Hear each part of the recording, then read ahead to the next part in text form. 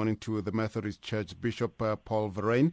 Good morning to you and thank you for joining us. This was your initiative of housing refugees when you saw the need. How do you feel about this coming Wednesday? Well, thank you. Good morning. Yes, obviously it's a moment of sadness and grief as a chapter of that church comes to a close. There have been all sorts of people who are now speaking to me to try and see whether we can look for the alternatives for those people. I've spoken to the MEC for Human Settlement, Jacob Mamabulo.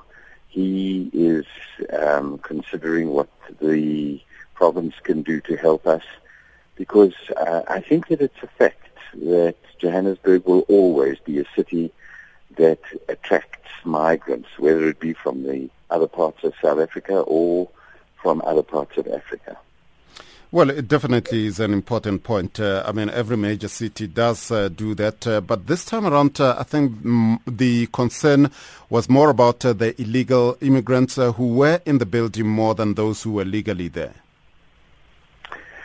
No, actually what we've been working on, and we've been in cooperation with the Department of Home Affairs as well as some of the law firms involved with human rights, particularly Lawyers for Human Rights and Legal Resources Center, to work on the legitimacy of people.